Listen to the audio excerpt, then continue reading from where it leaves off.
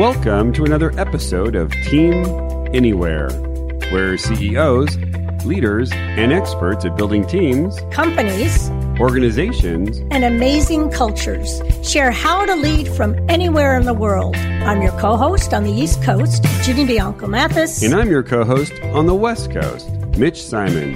And we invite you to join us to Team Anywhere.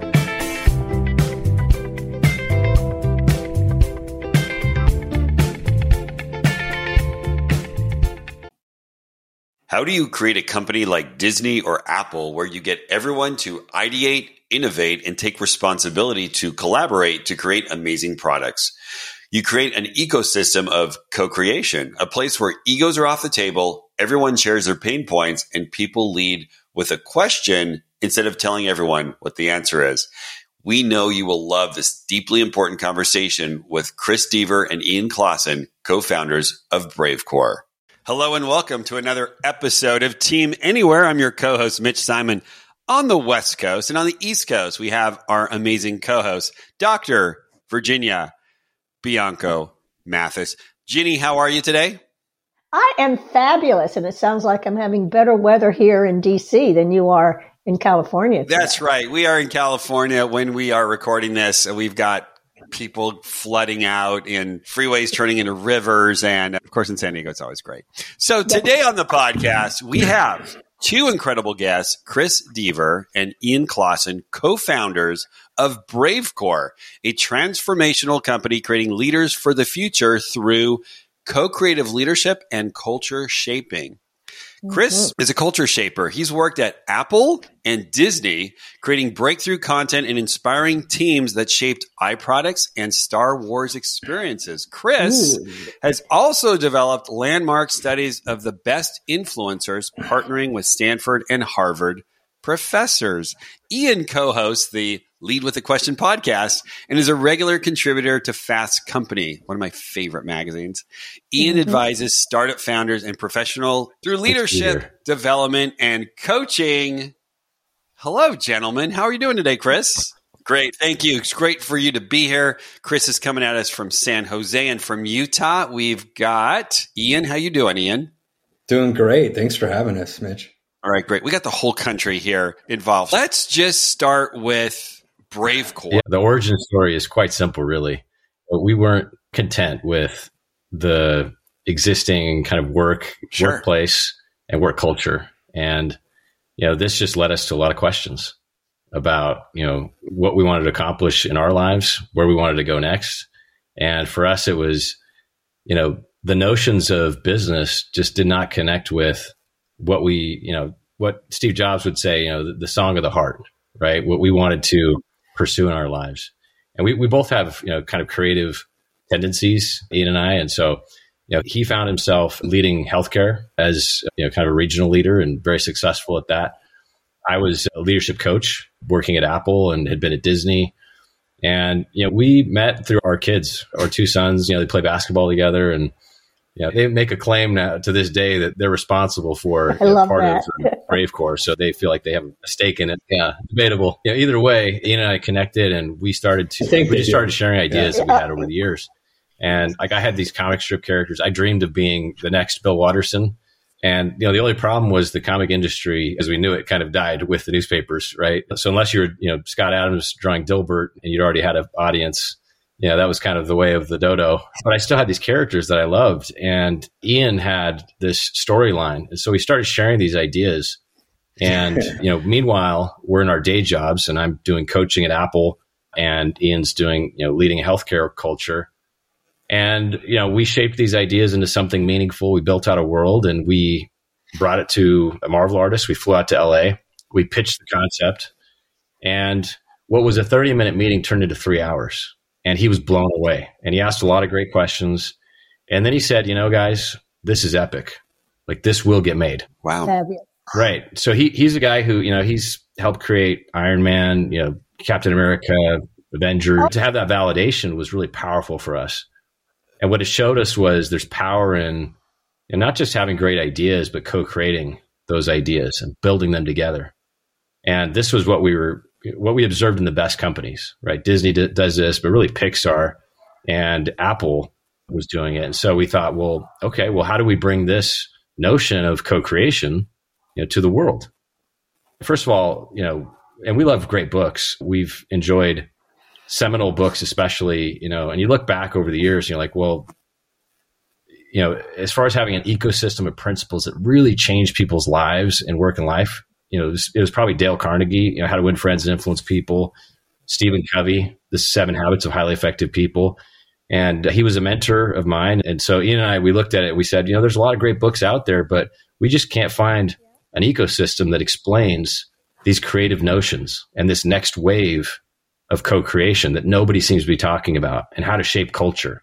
And so in an effort to try to find that book, we decided we would start to create it ourselves.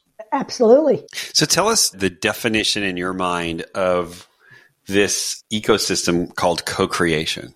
What is that? Yeah, I think traditionally everyone's familiar with these concepts of teamwork, right? It's a gathering of people. Collaboration could be project oriented. You might be assigned to work on a project together. Okay, I'll share my ideas, you share yours. There may be a type A personality in the mix, and the other voice gets drowned out, or there may be an introvert and those ideas aren't fully baked or shared in the team sense. What co-creation is the possibility of creating and building things together. So it's with that intention in mind, actually creating something together. And so I had just got finished reading the book Creativity Inc. at the time I was meeting Chris. We both are fans of these timeless principles from Stephen Covey and his work. And we're like, there needs to be this cohesive set of principles. We didn't know what they were. We didn't have the answers, but we started our journey to discover those answers. And it led us to some beta testing at Chris's workplace at Apple with some small teams in different segments of the business. I applied some of these concepts in the healthcare setting with these teams, which we ended up going into the pandemic, and it was highly beneficial. It brought us together. But yeah, Chris may want to kind of set some things up with the beta test we had at Apple. I think that really explains this notion of co-creation in a culture setting. I was writing a book, and I had notions about success and what success could be or what it meant to me. And I actually was on the verge of a book deal. And then, this opportunity with Apple showed up. I was at Disney, and Apple presented itself, but you can't have both, right? Apple's a company that is pretty private as far as their voice, or at least a unified brand, and they like to have their own voice. So I realized there's a choice point for me. And Apple, the appeal too was, wow, I got to dive into the most valuable company in the world.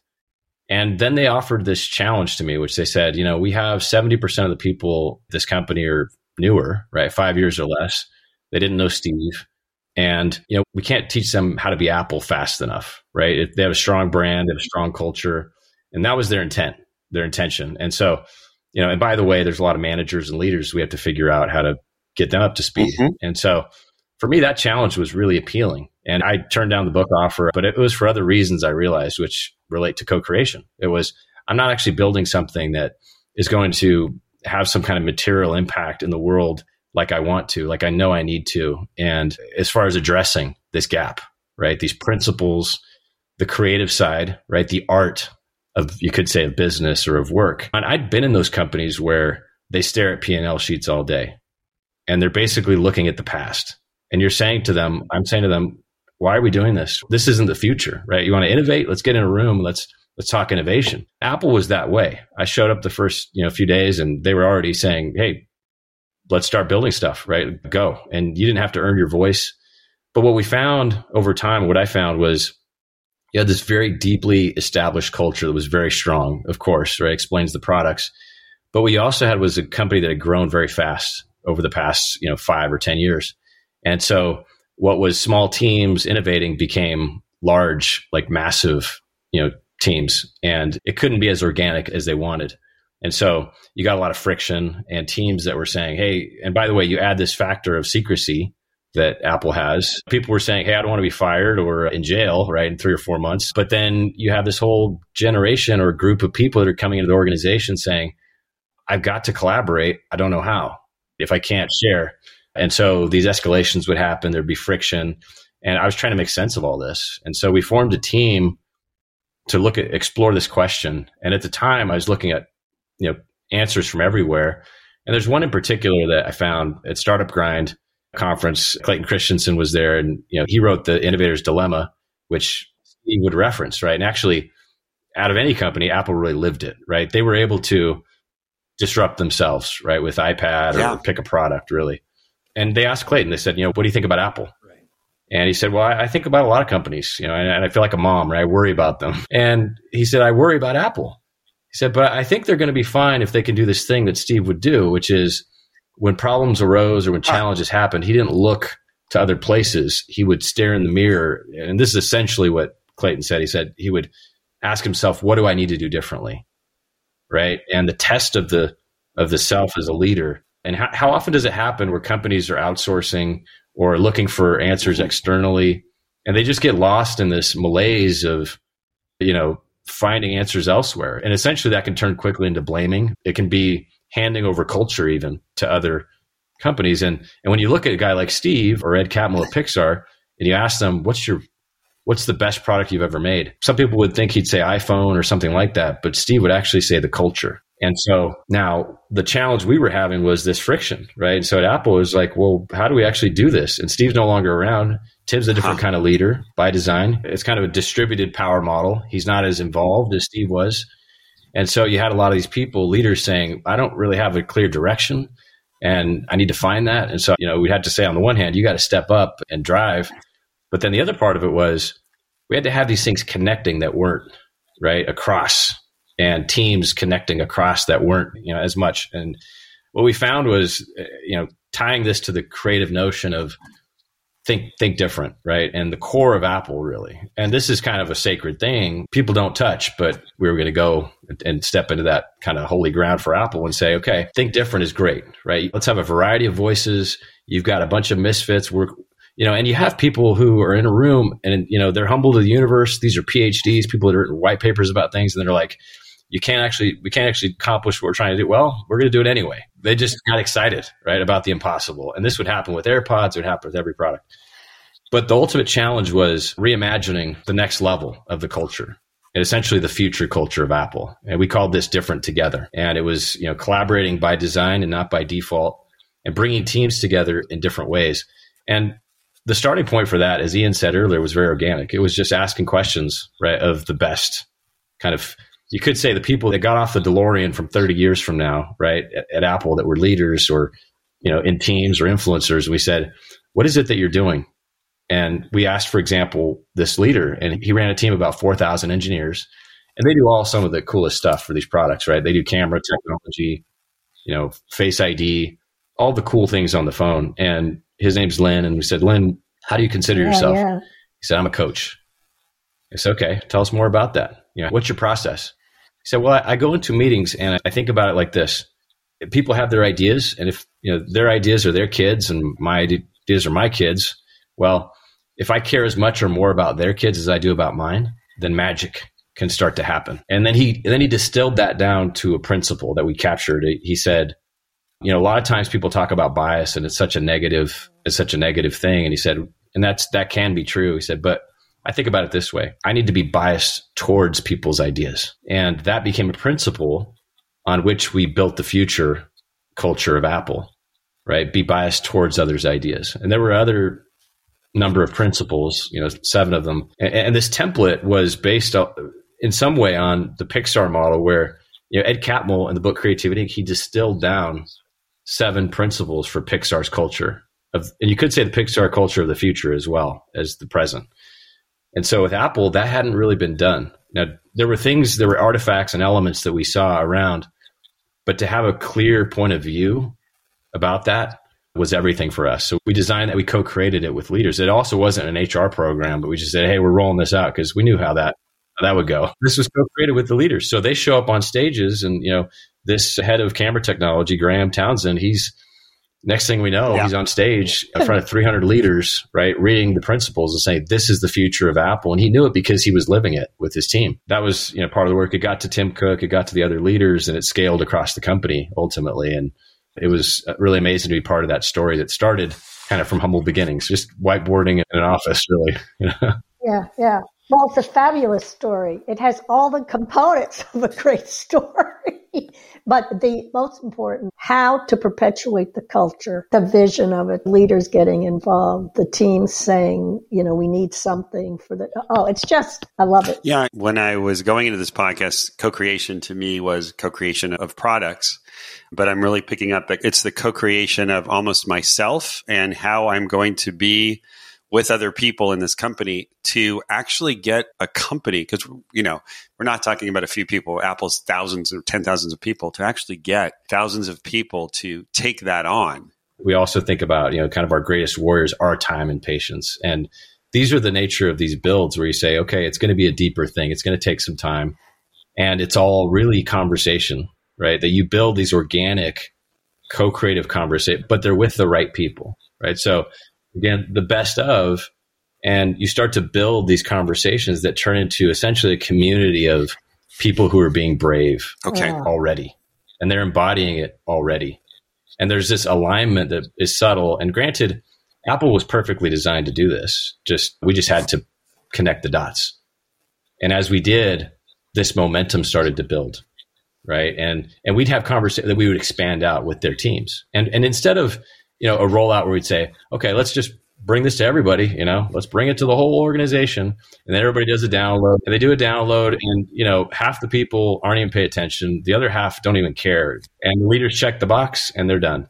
And we took this organic approach, which was, how do we, like a product, bring this to life, right? And if the go-to-market is not a push, but a pull strategy, how do we design it that way? And so as we took that approach, these things started to happen. And then it naturally affected the products, right? So take AirPods, for example. We were in the midst of some of the hardest pain points related to the initial phase of, the first iteration of AirPods. And all of these themes of friction and, struggle were happening. And so, even right as this was about to go to market, and this is a hidden story, most people that are untold Apple story like most, there are people in these rooms who are competing, throwing data at each other about testing, and nobody wanted to be in the New York Times the day after launch, right? If it failed. So, we did a postmortem on it, and we said, what's the problem? Okay, so we backed up, and what we found, which was interesting, was we were asking ourselves too, are there models working in the culture? And in this camera team, we found a brain trust, and they had essentially borrowed that concept from Pixar. And we asked ourselves, what are the ingredients of the brain trust? Okay, it's a weekly meeting. Okay, what does it look like? It's everybody showing up, egos off the table, building blocks on the table. There's representation from software, hardware, operations, right? Everybody's in the room. And they're all being transparent with each other, right? And then, okay, what if we took that approach and we applied it to AirPods? Multiple. Because the AirPods team, we asked, we said, well, what's your rhythm, when you meet? Oh, we were meeting kind of ad hoc, and then suddenly 11th hour, we're doing 6-hour dailies. You're like, 6-hour dailies? Of course you're going to be burned out. Of course there's going to be friction, right? This is crazy. So for the next iteration, AirPods Pro, which turned out to be a great product, and they're all great, it's a great product line, but they really took it to the next level. They turned it into a brain trust, and it was weekly meetings. It was, egos off the table, building blocks on the table. They were doing all these things. And so it just worked so much better. And so those were the kinds of things that worked. Yeah. Incredible. And the examples you have been given are taking those discussions, duplicating them, getting everyone involved, feeling ownership. How did you deal with, or not, maybe it just happened, other infrastructures in the organization? I was involved very mini scale of that with another company. And so that trust in the group that was meeting weekly, they had to say things like, hey, I love that idea, but I'm not going to get my bonus. Well, what we did was, in finding those to everybody, it was amplifying them. And if we amplified them, we believed that if we gave them the language of co-creation, right, the future principles of Apple, we empowered them with the right perspective, and we co-created that with them. So this was their language, right, in partnership with us. Then they could solve for that because the momentum would be on their side. right? Those people that were holdouts, they would get either plowed through, they would give up, right, easily at some point because they'd say, they got a whole thing going here and they're the ones, they have the momentum of the culture, right? And so we rode that wave of, you could call it, broadly co-creation, but really it was, hey, they just took ownership of the principles, but we designed it in that way so that it could grow organically. We'd sit inside of Apple Park, and this is like a spaceship, this campus, right? It's incredible. There's a little spot in there, and not everybody knows about this, but it's a pond, and it's a meditation pond. And you go there, and my team, we were sitting there in this place, and it's just beautiful, right? It's just really still and quiet. And we were talking about this, and we were wrestling with that very question that you said. It's like, well, how do we get this kind of buy-in at a scaled level, right? This partner on our team, Caroline, she said, look around. This is an ecosystem, right? Look how these flowers and trees are all growing. It's not forced. This is going to grow on its own. And that's the thing that I think we tend to get wrong in culture is looking at it as these artificial systems, right? Like we go to a city and it's like, we got to build that. And they're very brute, right? The architecture or the design of, and then people don't buy in because they say, that's just not how I experience life, right? Nature. So that was the difference was giving it an appeal that was innate, right? That was beautiful and that they could feel something different. And it was also in conversation. This gets into Bravecore, which was something we discovered with Ed Catmull when we sat with him. And that was also just an opportunity of a lifetime was to sit, with kind of this Jedi level, right, leader who, surprised to us, it was always, it's well documented that, Steve, Jobs had influenced the creation of Pixar, but it's not as well known what we found that Ed Catmull and Pixar had influenced the Apple culture as significantly as they did with the brain trust. And so, we're sitting with Ed and we're thinking, hey, this guy's a wisdom dispenser, right? He's the Yoda, right? So we're going to sit and just hit the button and we're going to listen. And the opposite was true. We're sitting and we're sharing with him, and this goes on 15, 20 minutes. And take notes. At some point I'm looking at Ian and I'm thinking, is he going to share something? But he was asking great questions. So I paused. I said, Ed, what's your leadership philosophy? And he said, I lead with a question. Yeah. So that became the name of our podcast. It also became our first principle for Bravecore, because when we zoom out and, there's work, the work at Apple was specific to their future culture, and there's application for other companies and people to be sure. But we were also curious about, when we zoom out, anybody in any domain, what are the principles that we call the meta principles that can guide them in this future that is co-creative? And lead with the question was certainly one, because, and Ian could talk more about this, but we have this dilemma that we face that, it's the expert model. Everybody has an answer. And, as a culture, as a civilization, and in business especially, we've gotten to a place where it's so functional. People have stacked silos upon silos upon silos. I mean, you look at it, the landscape is, you've got you got skyscrapers everywhere where people are saying, it's my ivory tower, don't you dare touch it. I am the person that knows. And it gives nobody room or space to build anything with. So lead with the question just opens that floor. I was just going to take it further. What Chris was saying, this notion of meta principles, many of the books we read, the thought leadership that's out there, a lot of the books we enjoy, Chris and I, we call them one thingers, and publishers take the safe bet by, pinning down the one concept that could be expanded. And if it's a 300-page book, it's probably told in 25 to 30 pages, the essence of it all. And then it's backed up by, research and data and storytelling. And so what we realize is we're living in a time where nobody wants to be told what to do. We are seeking answers, but we want to intuit those answers. We want to come upon it through experience, not just being sat down in a training session, drilled in the head, do X, Y, and Z. This is our program. Exactly. So we decided that something else is needed for the future. And we didn't quite have the answers at the time, but this started to shape over the course of, shaping this material for Bravecore. And this notion of meta principles surfaced for us, where we're like, you know what, Stephen Covey, his set of principles are so poignant they helped us as we applied them, even Creativity Inc., right? Those 7 principles of culture. And now that's an insight to what they did and practiced. What the world needs is direction and space to create. And so for us, meta principles give that direction, but it doesn't tell you exactly how you're going to solve the challenge that you're facing. And so it gives room for creativity. It gives room for their individuality, for their uniqueness to, have their imprint in the discussion, have their imprint within their team as a co-creator.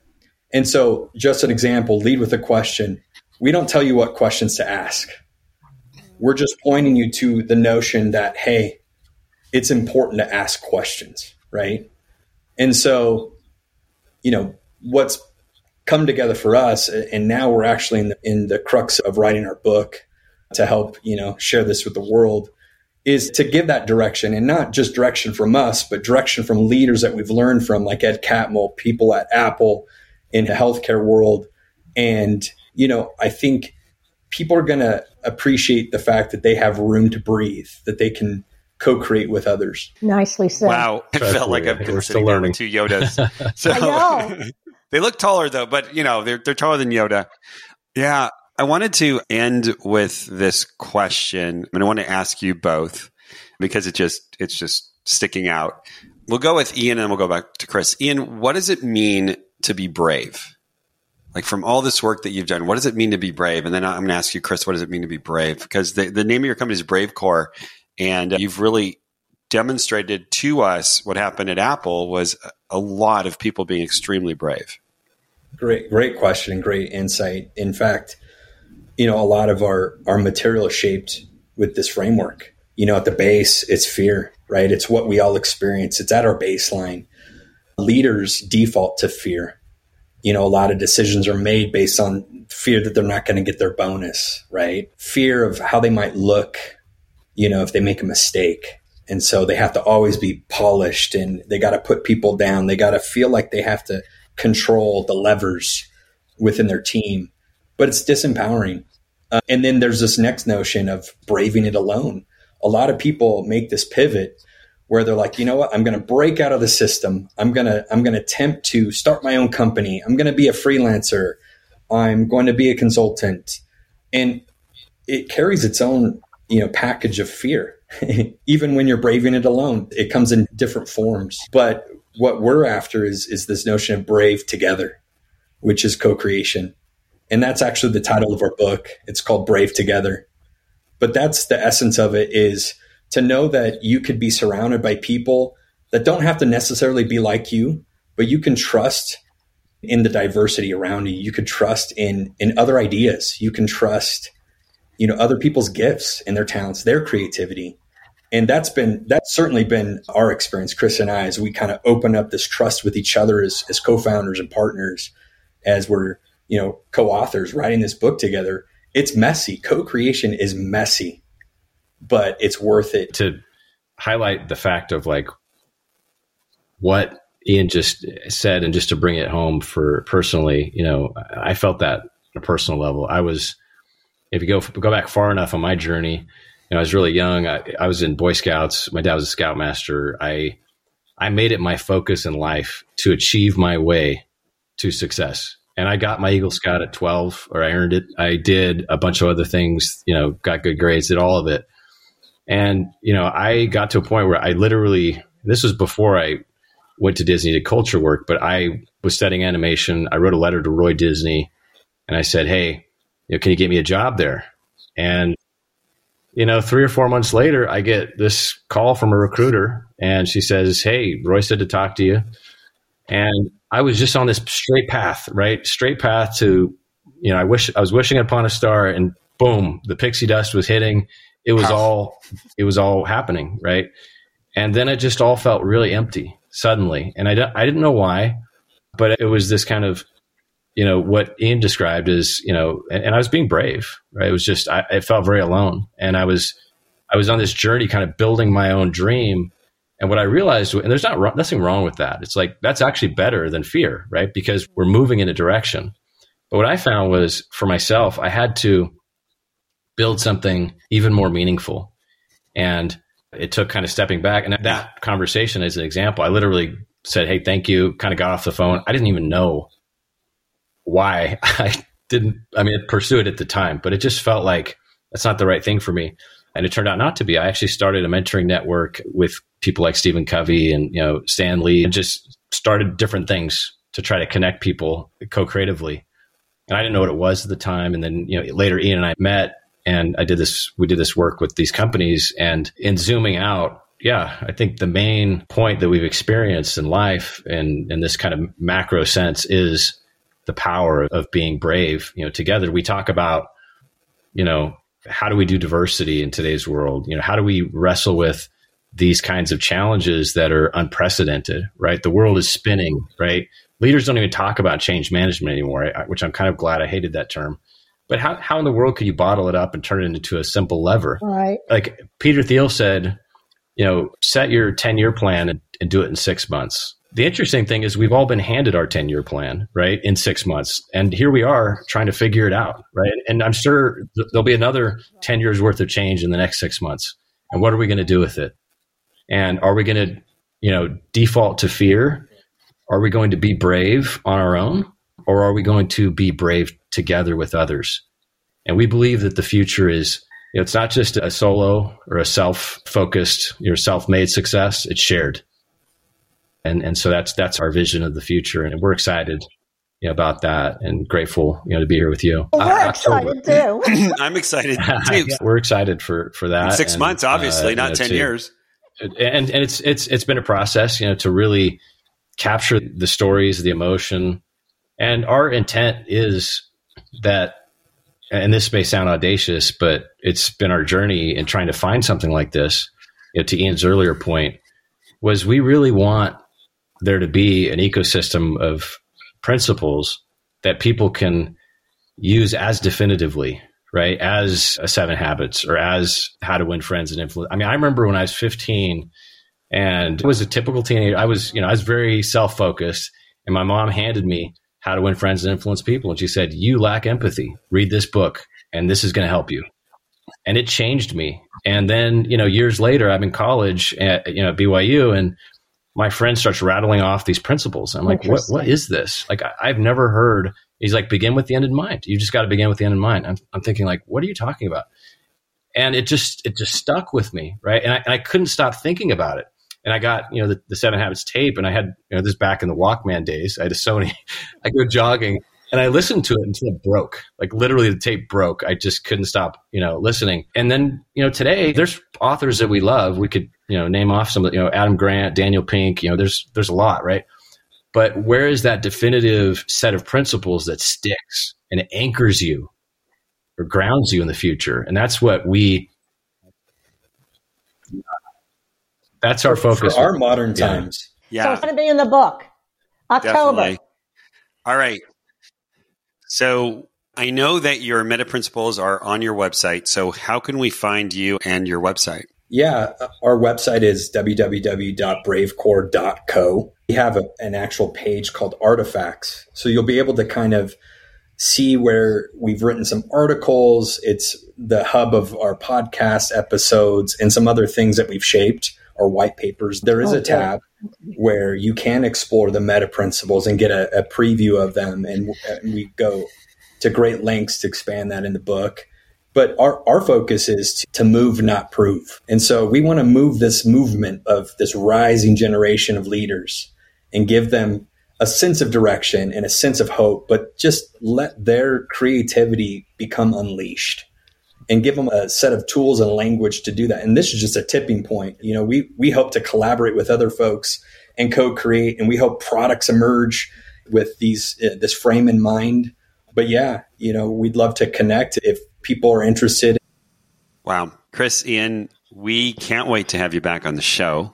So get that book out. It's been, touching. That's heart touching. And really, I've read all those books, and I so much agree with you that most of everything that's been written is written to the person and has not been written with this understanding of a collective co-creation and what you would need to become with others to create that. So I want to thank you so much for being on our show. Thank you, Ian. Thank you, Chris. Thank you, Ginny. Thank you to our listeners. And I'm sure you've loved this episode. Please, can't wait to share this with all of my friends and colleagues. And until then, we look forward to seeing you next time on our next episode of Team Anywhere.